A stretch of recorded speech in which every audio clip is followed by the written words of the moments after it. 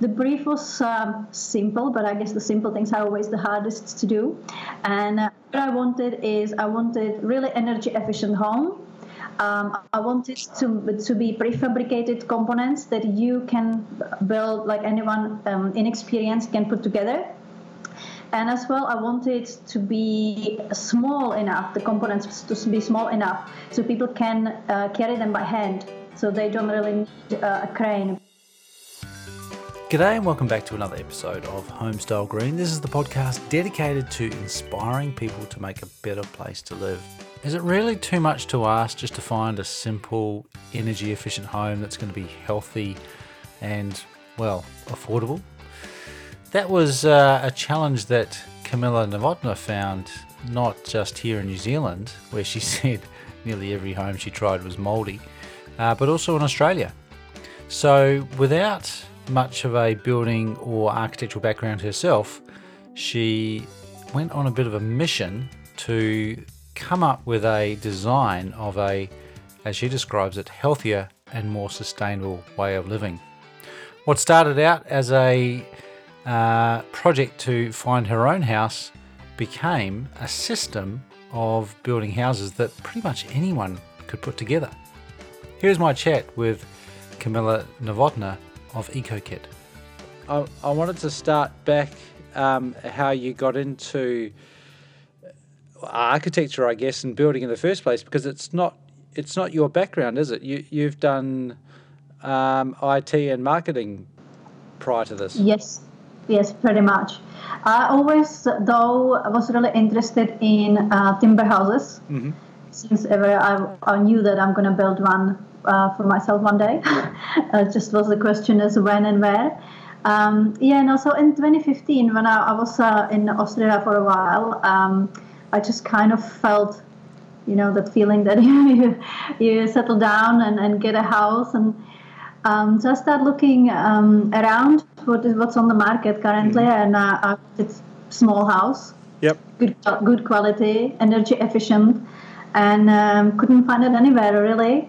So in the end, it ended up that I went to an architect, mm-hmm. and I already had a vision in my head what I want, so I worked for a few months with an architect, and then I shared my small house that we have put together on a couple of Facebook pages, like Tiny Homes Enthusiast and similar, and I had so much feedback back, like.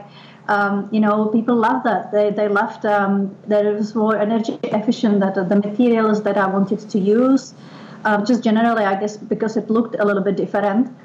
That's pretty much where I realized, okay, so it's not just me who can find a small, good quality house on the market. So let's try to put it out there and see where it goes. Did you have a piece of land at this stage? No, I didn't. But the deposit I had saved on went pretty much to the architect. Right. And so at that point you have this concept for a house. And what was the most appealing part of it? Was it the size, or was it the fact that was it just different from, I guess, a normal house? Yeah, I'm not really sure. I think that a lot of people really like the appearance, because I just chose that I wanted something different, and I really always liked A-frames. Mm-hmm. I thought that A-frames are not completely functional, and I always think that functionality should be always the first that whenever you're creating something, and then it should have this appearance as well. So it kind of is a hybrid of this barn style, and I guess a lot of people tells me that it's a lot of like a European background. Mm-hmm. Well, that's where I come from, and combined with the A-frame, and I really like that, and and people really connected with that as well. Like, who was the architect? I worked with few actually, but right. So you were feeding them the general concept, and were they just doing the details? Yeah, well, really at that stage, I should have just get a draft person because I was dictating exactly what I want. Yeah, I had a clear vision what I really wanted. So yeah, they were just pretty much helping me to understand. I really was wanted the super insulation. So what we had to do is to design that as a double stud originally. Mm-hmm. And only later, when people came back to me and wanted more information, and if I can share the plans with them or build it for them, then there was quite a lot of inquiries about will we be able to build it ourselves? And I was thinking, well, it's no one can build a normal house. It's not that easy. You have to have some experience. And when you're doing a double stud and passive house or like very energy efficient house, there's even more requirements and more detailing that you have to be really careful about. Yeah. So I thought, well, no, that really wouldn't work. But there was quite a few inquiries coming through, and that kind of got me to thinking, well, I always wanted to be a part of the build as well. So could we maybe make it into like a system or a kit of prefabricated parts that anyone can put together? And so I've done some research, what was on the market. Again, Australia, not much. Then in Europe, I liked few different existing systems. So I picked up bits and pieces, and I started looking for engineers who would be able to make it a reality, I guess. I'm fascinated how this happens because people study for years to become an architect or even an architectural designer. You've essentially come at it from a completely different field and come up with a form of a building, but also the technology to put it together and the whole package. How does that happen? how do you go from IT to designing a housing system? Well, it wasn't me who designed that. I started everything, but then I worked with a building designer or architect. Then I found engineers as well who are specialized in passive houses. So they are back in Czech Republic, where I'm from. They are engineers and manufacturers as well of prefabricated modular houses already. So when I approached them, they were really intrigued by the concept of small parts. Mm-hmm. So they were really on board as well. So it's not me really doing everything. I do have professionals, of course, behind me. Right. Okay. So you're using a combination of architects, designers, and are you in Australia at this stage or in New Zealand? That was in Australia. So the concept was done in Australia by an Australian architect and then building designer. Yeah. And the engineers are in Czech Republic. But you spent about 8 years living here in New Zealand as well, didn't you? I have, yes. Did that influence or change your perception of housing in this part of the world? Yes, it's probably where it all started as well. Because to be honest, I've been there as a tourist mainly in New Zealand, and so I've been moving quite a lot. And so I could have lived easily in 20, 25 houses. To be honest, I don't think that there was even one house that would not be moldy. Yeah, that's something that I have never experienced before. And it was shocking because you just put your stuff in the cupboard or wardrobe, and if you don't move something for a month or two, then your leather boots or jacket are completely destroyed. And so I thought, well, this can't be really healthy at all. And when I moved to Australia, I found that the quality of the housing is not much different. So that's probably was when it all started as well, thinking that this way of building is probably not, the best. Yeah.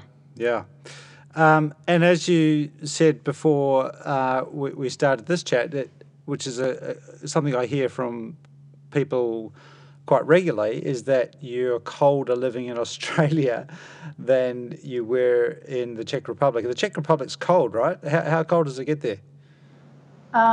Easily at minus 25 in winter. Right. But you still feel colder living in Australia than in those conditions?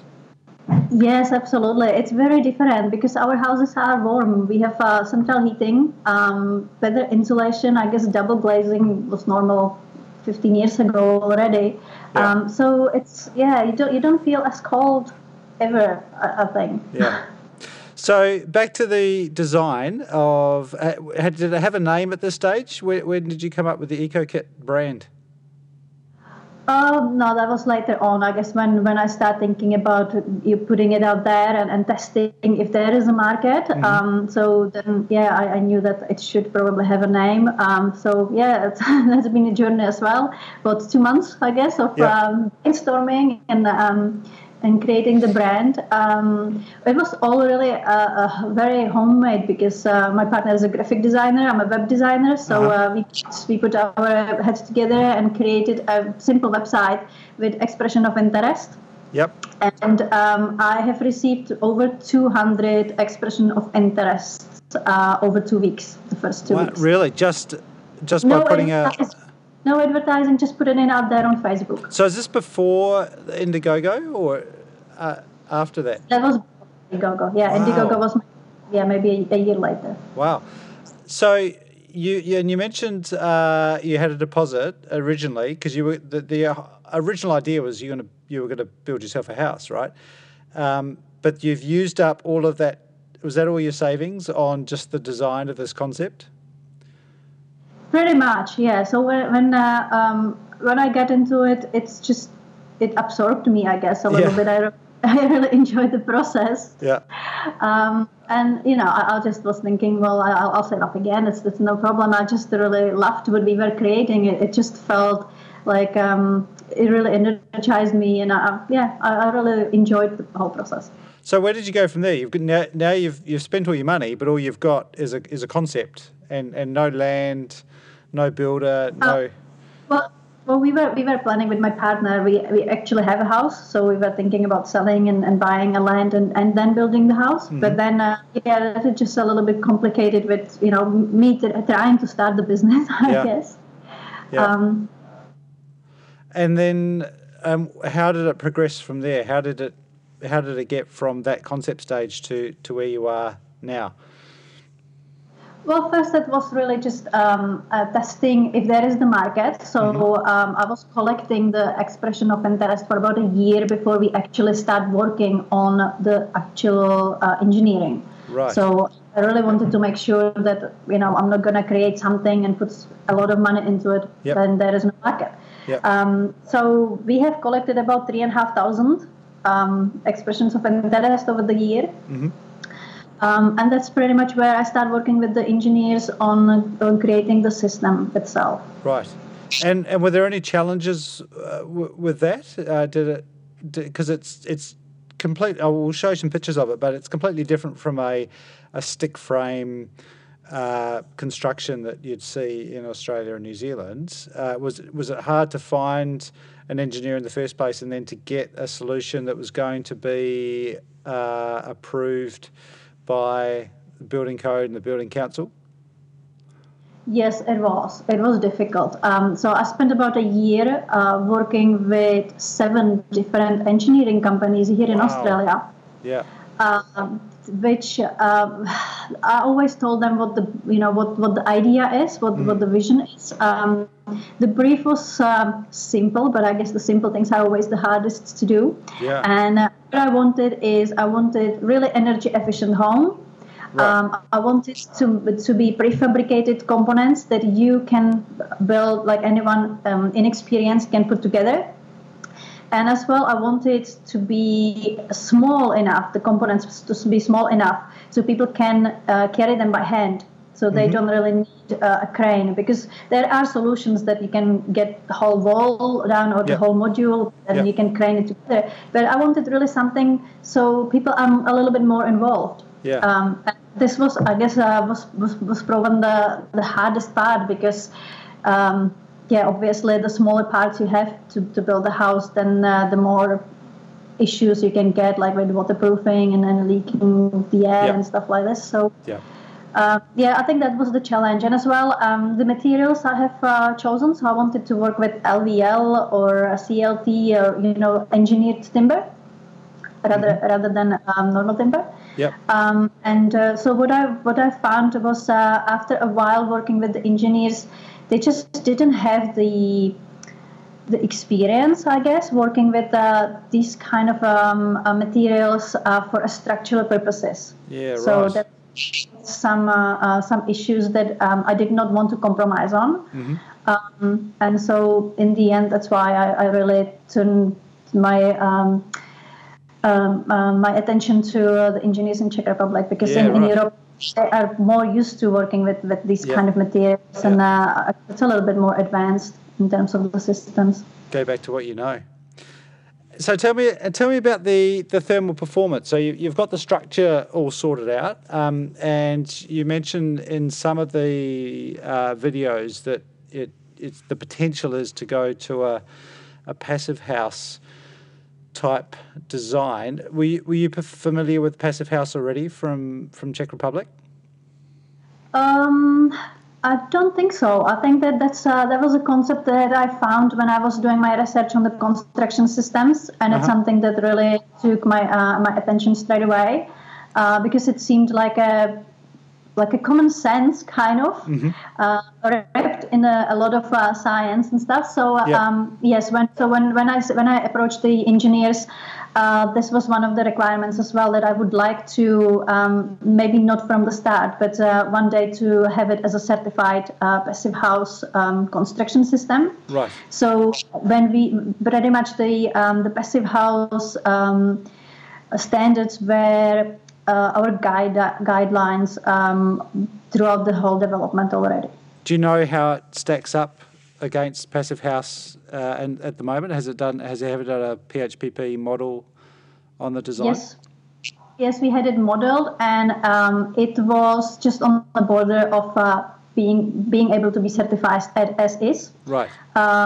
That means that we would have to use, of course, like triple glazed windows and stuff like this, and more passive house certified components that we are not at the moment in Australia, and that's pretty much just because there is not really much of a demand for that yet. Yeah, but the base build has potential to go there once you've got the proof of concept. And so where are we now? You've got one house under construction or just about finished? 2 homes that has been built as a kind of proof of concept prototype last year. This one has been built very quickly. The structure, it's excuse me.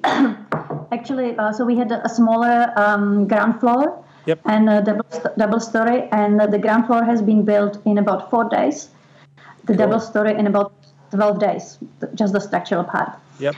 So within 3 months, we were all weathertight with the proof. And from then, the client took over, and he was doing the finishes, the internal finishes himself. So it's just about to be completed, I believe. And from what's the end goal? What's your vision for what someone would purchase if they want to get an Ecokit? Do they just get a whole bunch of the pieces that they have to put together, or what do they buy? What will they buy in the end? Yes. So my original idea, I guess, was just to be able to sell the kit itself. But then soon enough, I realized that it's not the case. You have to work with the clients on the design and on the requirements, and because we want to really sell energy efficient homes, and it's not just about the structure. There is so many things that goes with that as well. And if you leave it with the clients, they don't understand, or they don't really know what is required. So it could end up not as efficient, or as we claim. So the system has changed a little bit. We work with the clients now on the design, all the technical piece as well, like the ventilation and stuff, to make sure it really is airtight, high performance building. Because obviously you've got the design and the then you've got to involve the consent and the council or the approval and all the rest of all that as well, have you? So I imagine it's a bit more complicated than someone just buying a kit. Not really. No? With Jindabyne, we didn't really have problems with that at all. It was just like a standard construction. Yeah, we had an engineer, Australian engineer, that reviewed all our engineering from the Czech engineers, and did a few things that he thought that should be, I guess, to make it a little bit more structurally sound and stuff. Right. And no, other than that, there were not really anything non-standard. Awesome. Well, it's very cool, and you've got some great coverage right now, and it's always nice to have some photos there. So hopefully, interest will build even more from that, and you get some good marketing behind that. So I hope things go well. Where should people go if they want to find out more about you and about Ecokit? They can find our website at ecokit.com.au. We have Facebook, Instagram, where we're posting our updates. Yep. So definitely there you can find more information as well. Awesome. Very good. Hey, well, thank you for your time and for connecting. It's been great. I've been kind of watching your progress on the side, so it's very exciting to see where you get to now, and hope it all continues to go really well. Yeah, thanks for the opportunity, Matthew. And that was Camilla Novotná there, founder of Ecokit. Now, information about Ecokit is pretty easy to find on the internet because Camilla has done a great job leveraging off her past experience in website development. She's put out lots of great, easy to consume information about the Ecokit system and some of the projects that they've got off the ground already in Australia. It'd be great to see some of these in New Zealand. And I think it might not take that long either, because she's obviously found a demand for people who do want that simple but high quality, energy efficient and healthy home that's not going to cost ridiculous amounts, and maybe that you can also be part of as well in the actual building and putting together of the system.